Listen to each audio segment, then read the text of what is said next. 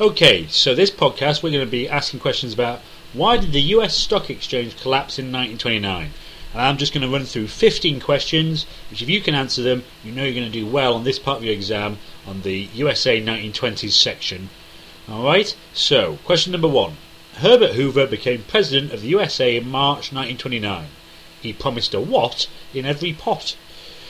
Number 2. In June 1929, what caused some industries to cut back on production? Number 3.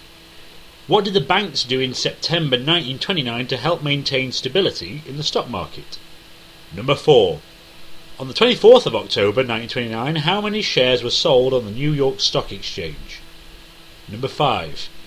Shares in General Electric went from what to what from the 3rd of September 1929 to the 13th of November?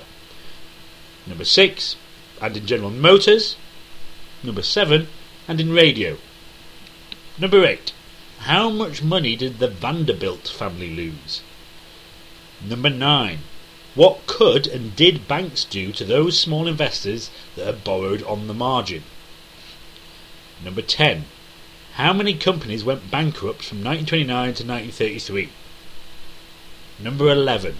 What happened to those banks that couldn't repay their investors? Number 12.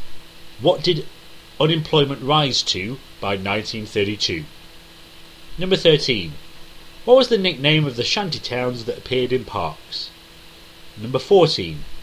Hoover said prosperity was where? And number 15. Name 2 things Hoover did to try and help the economy. Okay, so you want to find the answers to those, check out the podcast that goes with this one or use the revision guide.